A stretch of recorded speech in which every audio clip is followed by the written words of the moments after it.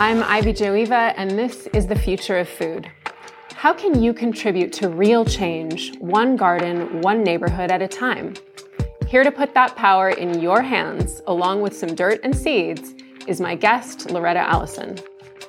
Loretta co-founded Fig Earth Nursery Supply in Los Angeles, and she runs monthly gardening workshops to support and teach people about how to grow their own food and medicine. If you've ever wondered about the value of growing your own food, here's your chance to find out why and how from Loretta.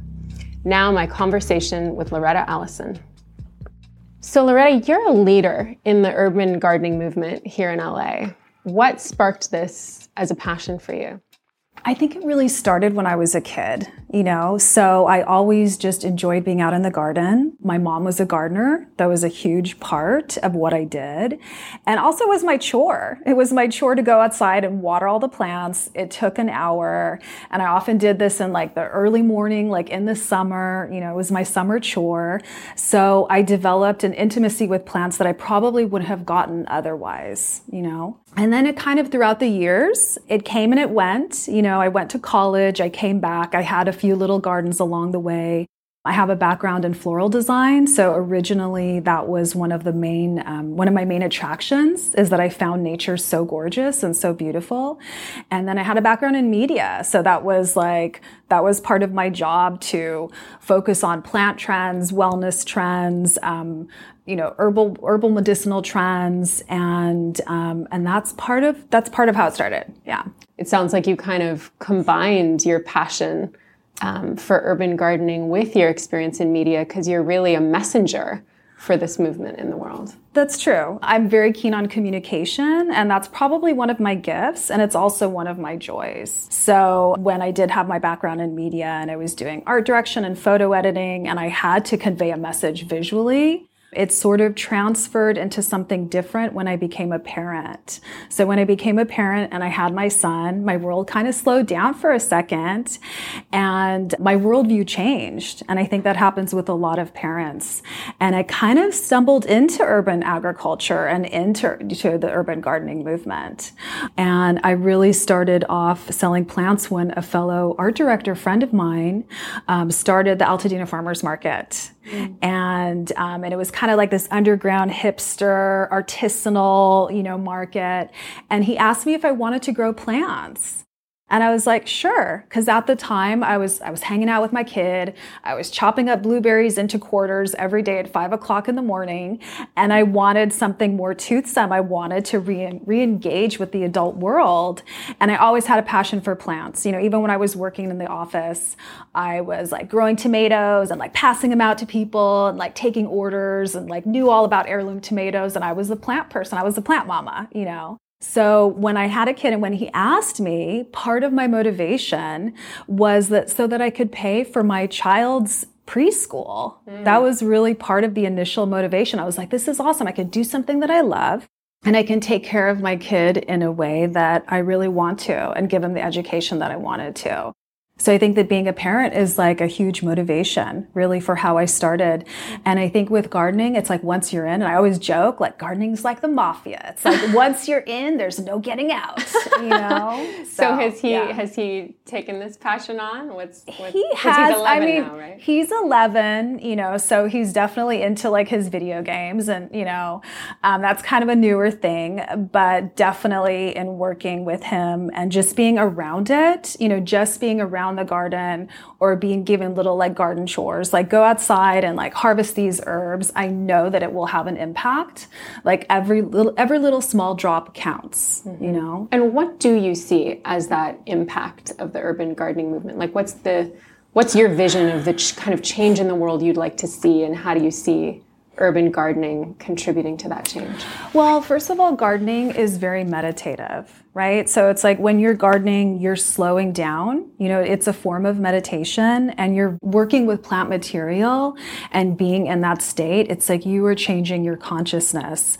So I think that the more you do it, you really develop kind of some different virtues. You know, you kind of develop more patience, maybe a little bit more compassion, maybe a little bit more loving kindness, some more tenderness, you know, ideally in an ideal world, you know, but I think that it changes the way you think about things, and certainly the way you think about food. Because when you're gardening, you know that it's like, okay, it takes like 2 months to grow cauliflower. I'm going to really appreciate this cauliflower, or it's like, wow, it takes like a month to grow a radish. I'm really going to appreciate this radish. Maybe I should think about respecting other people and their craft around me and really taking that into account. Maybe I should think about my local farmer, and knowing what hard work it is, As opposed to going to the store and you can just get a bag of pre-cut cauliflowers, say, and not really think about necessarily where it came from. I think that we're so disconnected. We often don't think about this type of thing, but we also don't think of other conscious living beings. We just don't, I find. Yeah.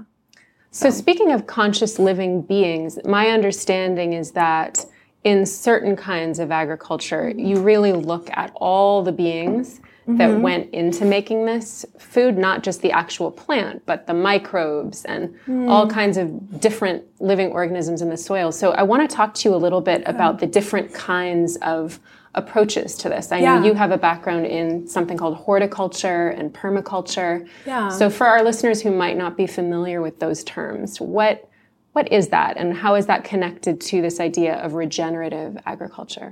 So horticulture really just means anything related to the cultivation, like any cultivation that's taking place in a garden or a farm. It's really simple. It's just like anything you're doing outside in a garden. That's simply horticulture. Permaculture is a little bit different. So permaculture, you can think of it as kind of holistic environmental design that works with natural patterns or patterns found in nature or mimics patterns found in nature. A lot of people also consider permaculture indigenous wisdom that's been repackaged and sold back to us for a nice little price tag of like $2,000 for a permaculture certificate. But I also like to think of it as like just plain old common sense, designing with plain old common sense. Common sense that we've kind of lost. Common sense that we've lost. Yeah, absolutely. And there's certain principles that are there's like 12 permaculture principles. Some are recognizing patterns in nature. And by the way, all these principles really serve us in our larger in life in general as well too. So recognizing patterns is one. Just observing and interacting without judging, just observing. When you're out there in nature, in the world, you're just observing, right? Paying attention to the feedback that you're getting, like the feedback loop, like what can we just take something at face value without getting caught up in it and just and know that it's just some feedback and then we can make adjustments from there. But those are some of the basic ones, and also, harvesting our resources around us, it's like harvesting without losing them, so that we can create what's called a closed loop, right? So any outputs become inputs and inputs become outputs, and anything that goes into the system never leaves the system, it stays in the system. So minimizing waste. Yeah, minimizing waste, exactly. And so when it comes to the second principle, I think you said was observing. Yeah. What would that look like in a gardening sense? Just noticing like cause and effect of what you're doing with the soil, or it could be cause and effect, but that's for sure. It could be any cause and effect. But say, for example, I notice that when I plant this particular plant kind of more in a shady area, I notice that the leaves become thinner and there's more holes in it. Right? So it's like, oh, okay. But when I plant that same plant in the sun, the leaf cuticle is stronger. Maybe it's just healthier and it doesn't have any pests on it. Right? Got it. So I would look at that plant and I go, oh, okay, you know what? That plant wants to be there in the sun. This plant doesn't want to be there in the shade. It's just like basic observation. It's meditation. That's really what it is. Yeah, and it sounds like kind of developing a relationship with what you're growing, where you're receiving a communication. Absolutely. Based on what it's telling you. Absolutely. Yeah. Beautiful. What would you say is the difference between this approach and what we're calling regenerative agriculture? Would you say permaculture is synonymous with regenerative agriculture? Is it part of the same movement? I mean, they are similar, but regenerative agriculture is really leaving the land better than when you found it, you know, and really healing the land, you know. Permaculture to me is more about like completing the loop within a system, I see. You know, and permaculture doesn't have to be agriculture. So, it could be flowers and... It does, but it's not agriculture in the sense where you're growing crops to feed people. You know, it doesn't always have to be like something can be part of a permaculture design, like a building can be designed permaculturally, right? So it's not necessarily about plants, gardening, agriculture. Okay, so it's more of a philosophy. It's a philosophy, but it's like you can think of it as like holistic environmental design. Yeah.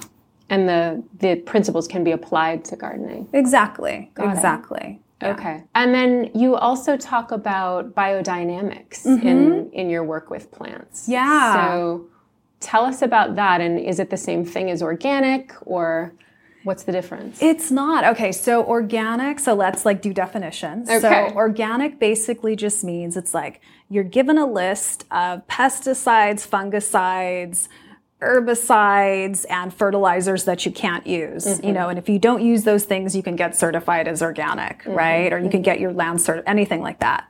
So that's just very basic and simple. But we also think of it in the vernacular as, you know, it's become slang for just like clean. It's just like grown cleanly, clean and safe. That's kind of, I feel like, what it means without these a days. bunch of chemicals. Without a bunch of chemicals, even though in organic agriculture you can use organic chemicals, you know, that break down more easily and more quickly than synthetic chemicals would be, you know. Synthetics are chemicals. So biodynamics is a little bit different. It's way more woo-woo, way more esoteric. Are you ready? I'm ready. Okay. So biodynamics it's both like a set of practices, but it's also an ideology. And it was divined by Rudolf Steiner, like in the 1920s. So say for example, you had snails really just like invading your garden, right? Which would tell you automatically that there was an imbalance in the system. So like in biodynamics, what biodynamic theory would tell you, it would be, you know, take the snails and you would probably make like a slurry, right? You make a slurry, so you would maybe like ferment the snails, drown them, blend them all up. God. I asked you if you guys were ready for this. We are ready. We're just, so a slurry of snails. A slurry of snails. Okay. And you would spread that all over the garden, right? Or say you had like a hard... To get rid of the snails. Yeah, to get rid of the snails. Because they don't want to be in a slurry of snails. No, who wants to hang out like that? Nobody wants to hang out, you know? Oh my goodness. So there's a lot of ashing. So it's like if there was like a hard-shelled insect or something, say there were like bagradas or something like that, you would burn them and ash them and spread the ashes. I'm giving you all the gruesome stuff. No, but this is good. But it's it's so interesting. And this is where I usually lose people when I start talking about like signs of the moon. But there's also biodynamic compost, which is super mainstream. You can find this on the market almost anywhere. That is cow dung, right? It's cow poop. That is treated with 6 homeopathic doses of 6 herbs, right? Okay. So, wait for it. So the herbs are harvested when the moon is in a certain, you know, situation, phase or whatever.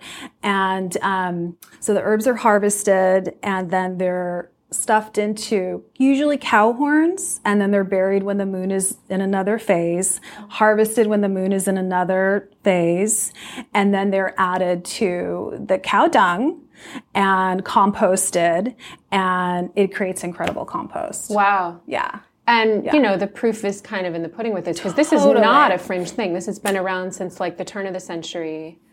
I mean, 1920s, but it's like, I mean, I always look to what's on the market. And so there's about like 3 or 4, I think there's 4 in Los Angeles. There's 4 producers of biodynamic compost. Yeah. So it's pretty mainstream. It's expensive though. So it's a little cost prohibitive, I would say, for the average person who is starting out. Mm-hmm. Yeah. And biodynamics is huge in Germany. I mean, I was just in Freiburg about a year ago, and at the farmers market, every other stand was biodynamic. Mm-hmm. Rudolf Steiner was Austrian, and he was originally a philosopher that developed a pretty extensive philosophy of education. Oh, totally. So biodynamic food was just one part of a larger just completely philosophy of life. Exactly. Yeah. And it's funny because when I was first starting out as well, and I was sending my son to a Waldorf preschool. That's why I had to go to the farmer's market and sell my plants.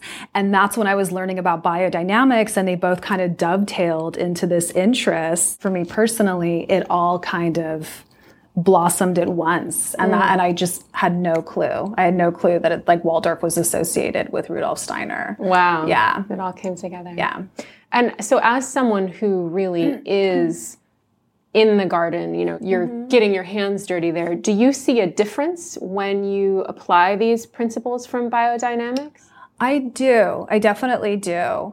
And I don't do slurries. I don't do ashing. It's like I'm a pretty typical Los Angeles resident. Modified biodynamics. Kind of modified, Biodynamic light. Biodynamic medium, maybe. Okay. But I for sure use biodynamic compost. And when I've created biodynamic compost piles, and I want to say really for your listeners that people can find the preps themselves and create their own modified version of biodynamic compost really by going to Josephine Porter's website, and getting the preps themselves and doing it at home. And I often recommend this to clients or people in workshops that they can do this. The preps are like these tiny little envelopes that are filled with like little tiny doses, and you mix them with water, and you create a mixture, and then you put it on top of your compost. You basically saturate your compost with them, and it creates the most incredible compost.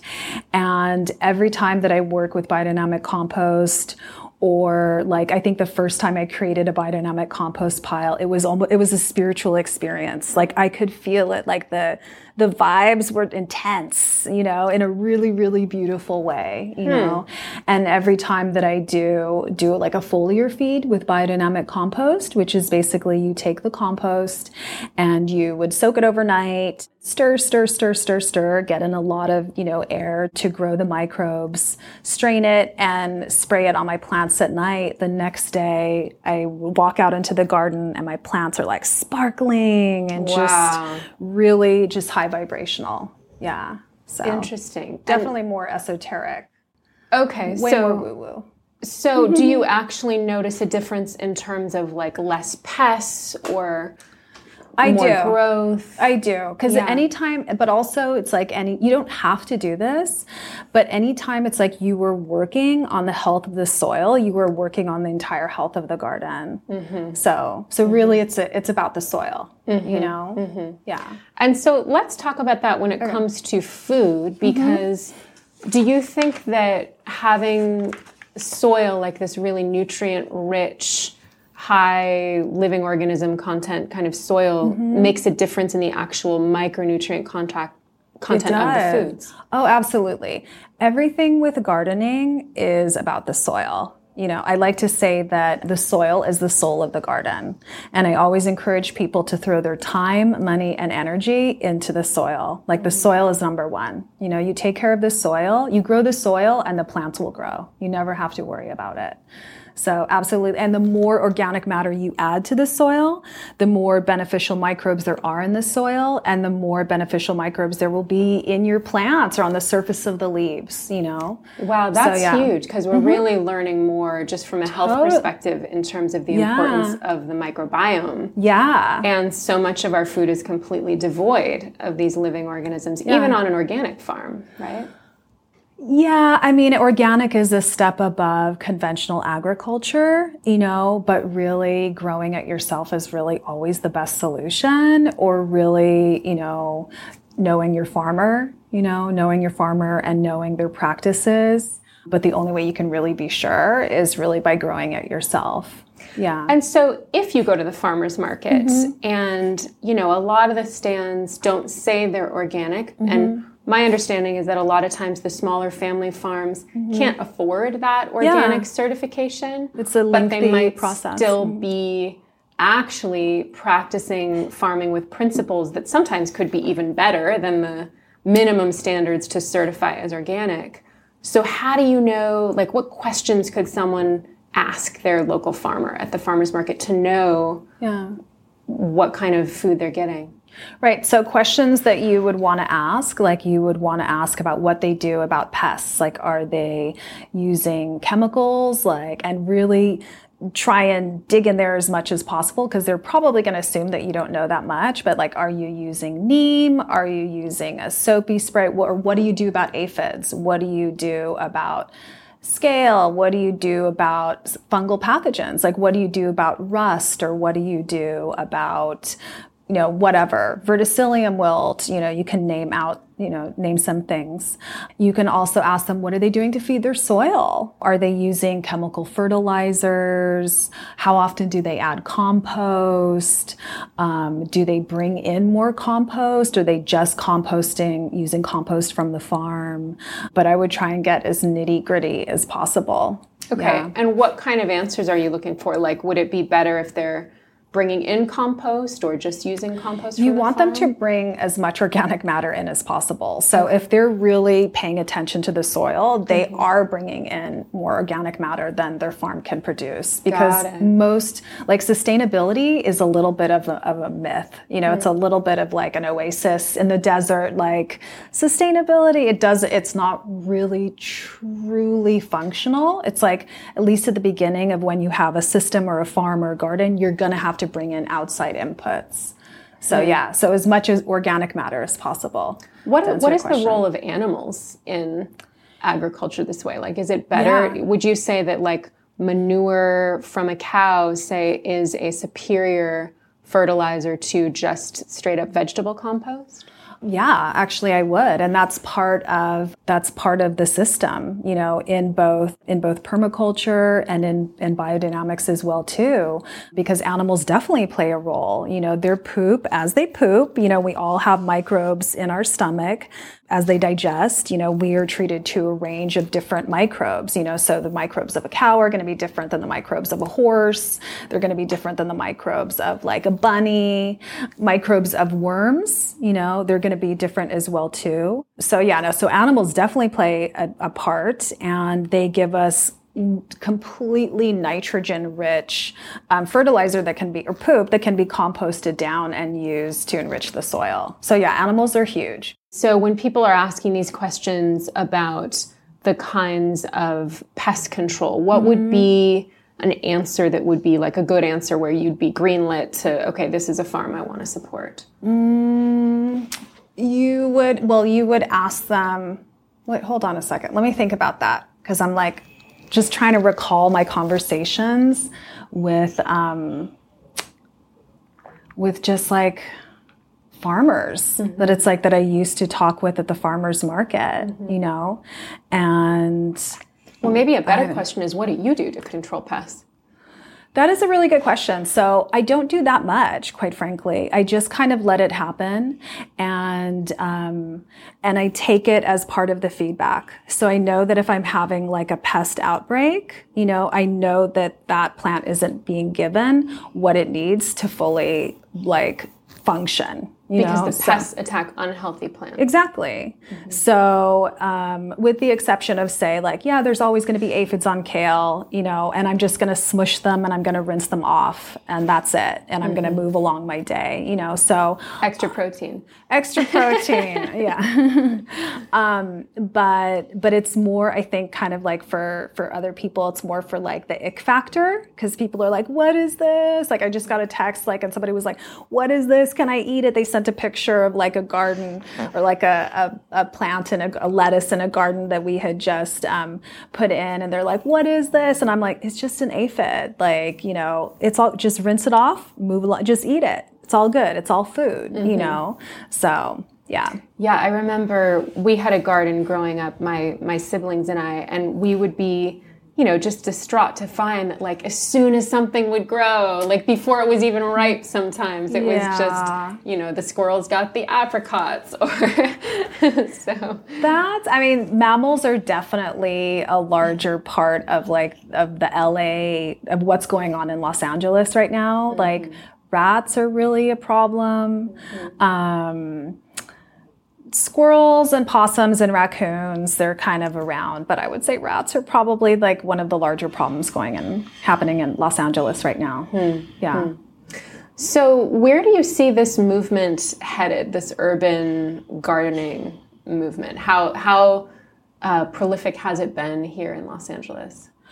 I think that it's just going to get bigger and bigger, and as like wellness trends increase, as more people are vegan, as more people are more interested in their own self-care and in their own health, it's only going to get larger and larger, and part of it too, it's like back to the meditation thing. It's like, it's something that makes everybody so happy. Like gardening makes people happy. It feels good to go get your hands in the earth. The soil is an antidepressant. When you put your hands on the soil, the microbes in the soil react with your skin and it has an antidepressant quality, Wow. So we literally get to ground ourselves. So I think it's only going to get larger and larger. And gardening it's not the same as it was like 20 years ago when it was more of like a grandma thing, So I think it's gotten a lot sexier. And I think that there's a few more stylized nurseries that are a lot more curated and that are more mixed in with like the art and music scene. And I think that has a lot to do with it. And I think people are also more interested in habitat than they were before. So you see a lot more like native plant nurseries. And I think also the rise of social media. So I personally see that just from Instagram, like communities are able to connect more and people are able to connect more. And I know when I was first starting off, we just all started following each other on Instagram. And then it's like you would see somebody in an event and then you would become friends. And then all of a sudden you have like a little community, so. Amazing. Yeah. What would you say is the main demographic of your clients, for example, like the people that come to you for support starting their gardens at home? Is it young people? Is it old people? Are they wealthy? I would say it's probably people that actually ask for installs are probably in their 40s and 50s because they can afford it, because it's a little bit of a luxury to have somebody come to your house and set everything up for you. Mm-hmm. Or they're people, I get a lot of like DIYers who are probably in their 20s and 30s, or new homeowners in their 20s or 30s who ask me for consultations. And so I kind of go there and I'll sort them out, so that's another demographic. But I would say that age range is typically people that are trying to do it on their own. Mm-hmm. They're typically trying to do it on their own for sure. And what would that look like? Like for someone who just wants to get started and doesn't know how to start, what advice would you give them? I would say start small and scale up.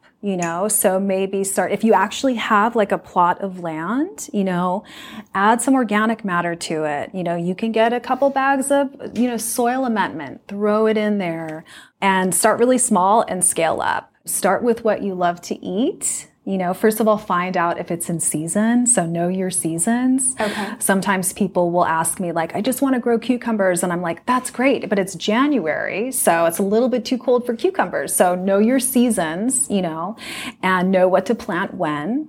And I love to start people off with just really simple Mediterranean herbs, drought tolerant herbs, throw them in the ground. They're always going to be pretty forgiving of whatever, if you, start to neglect them, and they're super medicinal. So. And can you plant those any time of year here in LA? Sure. Any perennial you can plant all year round. And perennial means it grows all year long? It never dies. It never sets seed and dies. So it grows all year round. But usually it's like with our LA climate, it's going to go through like a period of dormancy. So it's kind of not really going to be growing that much, depending on the weather, in December or January, like when it's its coldest, like the darkest month. So you shouldn't get discouraged if it goes underground for a while. Yeah, I see people have a lot of high expectations, or they think that because we can get something at the supermarket year round, that we can grow it year round. Because if the farmers are growing it, then they can grow it too, but the farmers are just really meeting our demand for out of season produce, right? Probably because it's being shipped from and it's far being away. shipped, or they're hooping and heating, their houses, or So, yeah. And for someone who is a home gardener, how do they protect their space from, say, the gardener next door who might be spraying Roundup? Or is that a concern to have, like, if for example, if I wanted to plant some herbs in my garden that's right next to the lawn, and I know that, maybe a year ago, the gardener there who owned the land had put chemicals in the soil, could my food be absorbing that? Yeah, there's always that possibility, and I would just say move it. I would just say move it and find another area. You could talk to the gardener. You could talk to your neighbor. But I would just move it for your own safety. You could also try a raised bed. Right. So a lot of people use raised beds when they have tested their soil and they know that maybe there's like some heavy metals or something in their soil. So they're going to build up, so the roots aren't going to absorb anything because they're just not tapping into that soil. It's definitely a concern, but I would say it's not it shouldn't be just like the standard person's main concern. I think that people should really just focus on just grow stuff, just see what happens, make mistakes, consider it grown-up play. A lot of people get so bogged down with like, they have to do it right, or they're going to get graded, or it's like another thing to do perfectly, or it's another Instagram photo op, So it's like, just get in there and just really consider it like grown-up play, and just have fun, and don't be afraid to make mistakes, and consider failure just like one step closer, and just enjoy it and spend time with the plants, So. Would you recommend for everyone across the board to test their soil before getting started to make sure that there's no heavy metals, or can you test for chemicals like Roundup? You can certainly send your soil to labs, and have it tested. Or I always tell people not to plant close to the wall of a house because of like old lead paint. You should know like the age of your home, So newer homes are probably not going to have that problem. But again, it's like, it goes back to the soil. So really whatever issue there is with the soil, by adding more organic matter, that's going to help remediate your soil. Even in the cases of heavy metals? If you have like any sort of doubt, I would say get it tested. But the answer is always organic matter. And organic matter just means living. It means like soil. Compost, soil amendment. It can mean well composted manure, so yeah. Great. That's super helpful. So if someone were to make a raised bed, what would be the ingredients in it? They want to have some dirt and some organic matter, and then are they good to go? You could, there's places that you can order bulk soil to fill a raised bed, or you can use bag soil, which is probably the safest in terms of like pathogens. And then you could add like your goodies on top of that. So it's like you could add your biodynamic compost. If you wanted to add an extra boost of minerals, you could add something called azomite. I love to add like humic acid, crab meal. Those are some of my favorites. Neem. Neem is wonderful. It's a plant, right? Neem is like a huge tree, like from India, and that's really wonderful as well too, to help build the soil and prevent pathogens in the future. But again, for remediation, it's like it's all for anything that's happening in the soil, it's always about organic matter. Beautiful, and that can actually heal it and revive it. Very cool. So what are some of the barriers you see to this? Like, why isn't everybody growing their own food? It sounds so simple. You just get some compost, throw it in there, plant a seed? Some people, they don't know how. So that's where it's really helpful to just like get some help, invest in some help, go to a workshop, ask people at a nursery what to do, look online. And I think that for apartment dwellers or just when you just have the window box or you just have like the kitchen, windowsill, still, people still want to buy plants. They still want to connect with nature. It's in our soul. It's part of our DNA to want to do that, I feel like. But it's so pushed down. It's really so pushed down. But like I said, if you live in an apartment, you can always try getting a house plant. You can always have like a pot of basil just on your windowsill for just like a week and enjoy it, and give it to somebody to compost, something like that. Yeah. Beautiful. Yeah.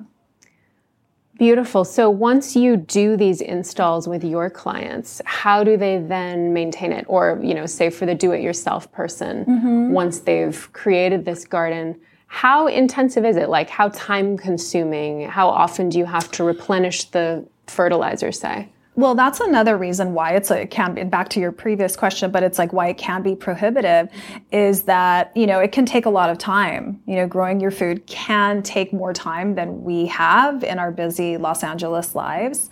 But for somebody who's just put in a garden to replenish the soil, it's like, all you have to do is just like add some organic matter twice a year. So in Los Angeles, we have like 2 main kind of planting seasons for like a standard veggie garden, right? So we have like October, November for cool season stuff, like your Swiss chard, your lettuces, your root vegetables, your kales and your other brassicas and cauliflowers and your onions and radishes and stuff like that and peas, right? And then in March, then we have our warm season, right? So that's when we have our tomatoes and our peppers and our squashes and our beans, things like that, cucumbers. So those are 2 kind of main seasons. So whenever you're planting, you just want to add a ton of organic matter, a ton of soil amendment, as much as you can, And other than that, it's pretty easy. Some people want more hand holding, which is fine, which is absolutely fine. And some people just naturally kind of want to do it on their own.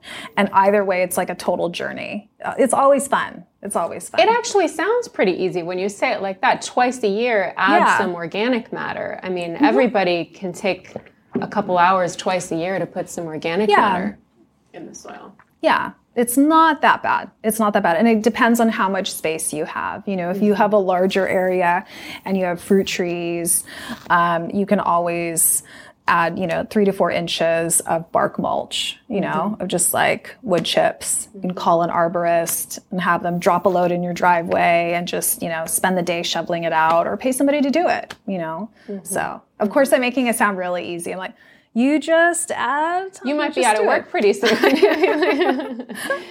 So, like maintenance-wise, like watering is pretty straightforward. Is there any kind of food you need to put in the soil along with that, or just your twice a year compost? Yeah, I always like to add, like the amendments that are the soil additives that I mentioned before. So it's like I love neem, I love crab meal, azomite, humic acid, alfalfa meal, so as many goodies as you can get into the soil, the better. In that twice a year, refreshing, and in terms of like irrigation, like I said, it's like I always recommend drip irrigation. That's going to save you a lot of headaches, especially for people that go out of town.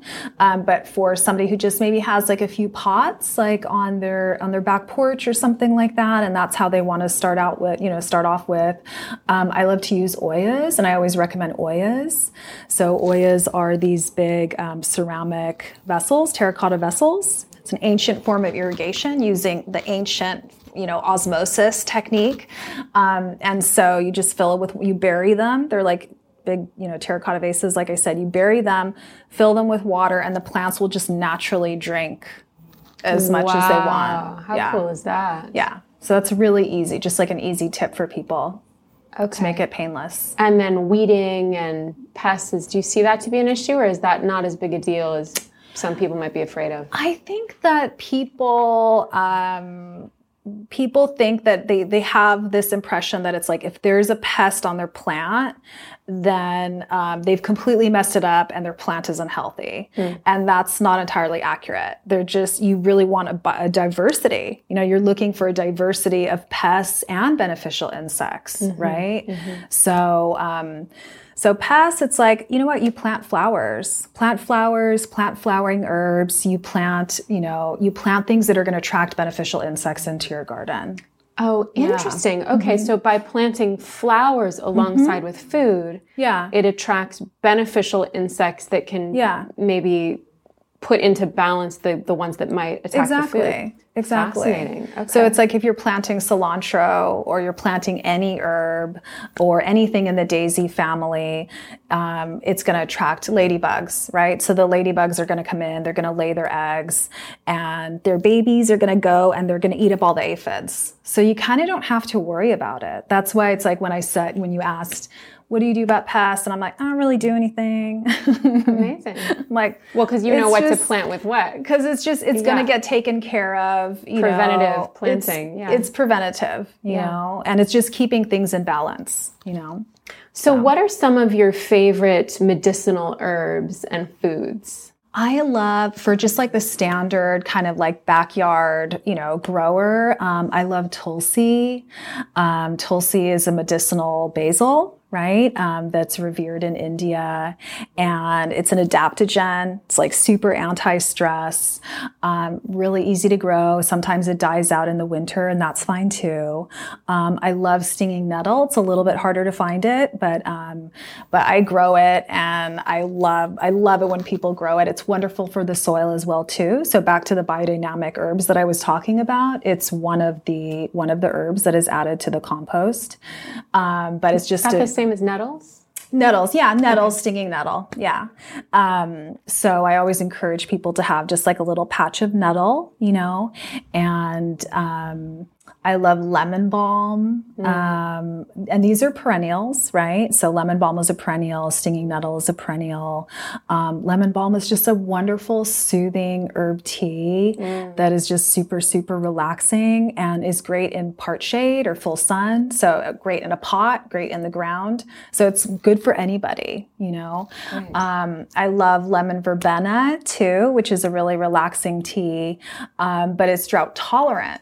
So that's great for people who maybe they're going to beat up their plants a little bit and go on vacation. Exactly. They need something that's a little bit tougher, and I love it. It gets huge and it smells so wonderful.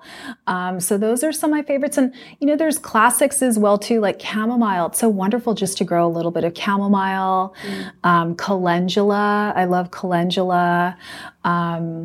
It's good for your skin, right? It's great for you can, because it's an edible flower and you can make a tea out of it, So more on the practical side, like I love it when you can grow something that costs a lot of money at Lassen's, or Whole Foods. It's like a box of calendula tea costs like $7, or you can just grow it on your own. And it's really, really easy. So those are some of my favorites. But I love the classics too, things like thyme. Thyme is a really wonderful medicinal herb. Same thing with oregano, native herbs, things like white sage. White sage is really easy to grow. Yarrow is really fantastic. Even our California poppy. Like if you're growing California poppies, that's a really wonderful medicinal herb as well too. And that's you would cook like with the seeds, the poppy seeds? You could make a tea. The easiest way to consume it would to make a tea out of like the leaves and the flowers.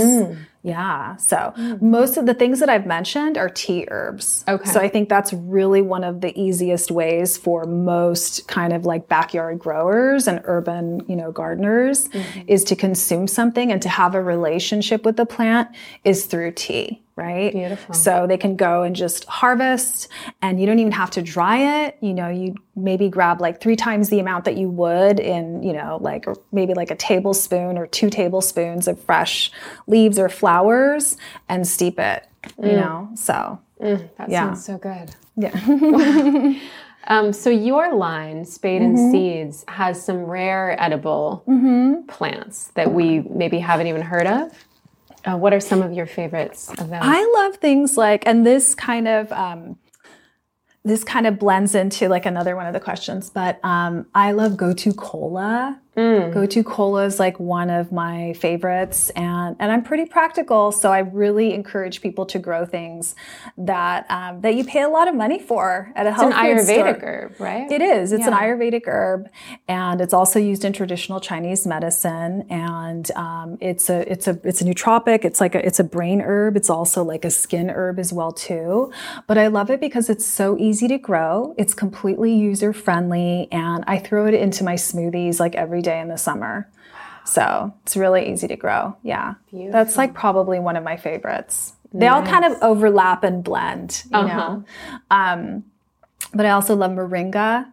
Moringa is like, do you know moringa? It's a leaf. We've been hearing more about it because it's like a superfood, right? It's a superfood. Yeah, it's considered a superfood. And again, it's really a tree. Okay. It's a tree, or it can be like a large shrub. It depends on how you grow it, you know. From Africa, right? It's native to India, but it's used a lot in Africa. It's used a lot in Indian cuisine, right? In South India. And it's also grown in Mexico as well too. And but it's so nutritious. It's good for everything, anything you can think of, and it's high in protein, and it's really easy to grow, and it's drought tolerant once established. And you can keep it in a pot for a couple of years, or you can throw it in the ground, and in 1 year it will grow a lot. It'll get really big. Yeah. Beautiful. Yeah, I've seen it almost like advertised as a multivitamin. It's so high in iron, I think. It's for minerals. Everything. And it's like good for everything. And it's so nutrient dense. Yeah. So beautiful. Is there anything that I didn't get to that you'd like to share? I could go on and on talking about plants. Please do. Some of my other favorite sort of unusual vegetables that I offer and that I love so much and I use all the time, especially in the summer when it's like peak smoothie season. You know, I love Okinawa spinach, longevity spinach. I love French sorrel. French sorrel is always good to have around. Tree collards are really useful for people. They're a perennial leafy green, you know, so all throughout the winter they produce massive quantities of leafy greens. Is it the same thing as a collard green? It's the perennial version of a collard green, right? So it just gives you like a critical mass of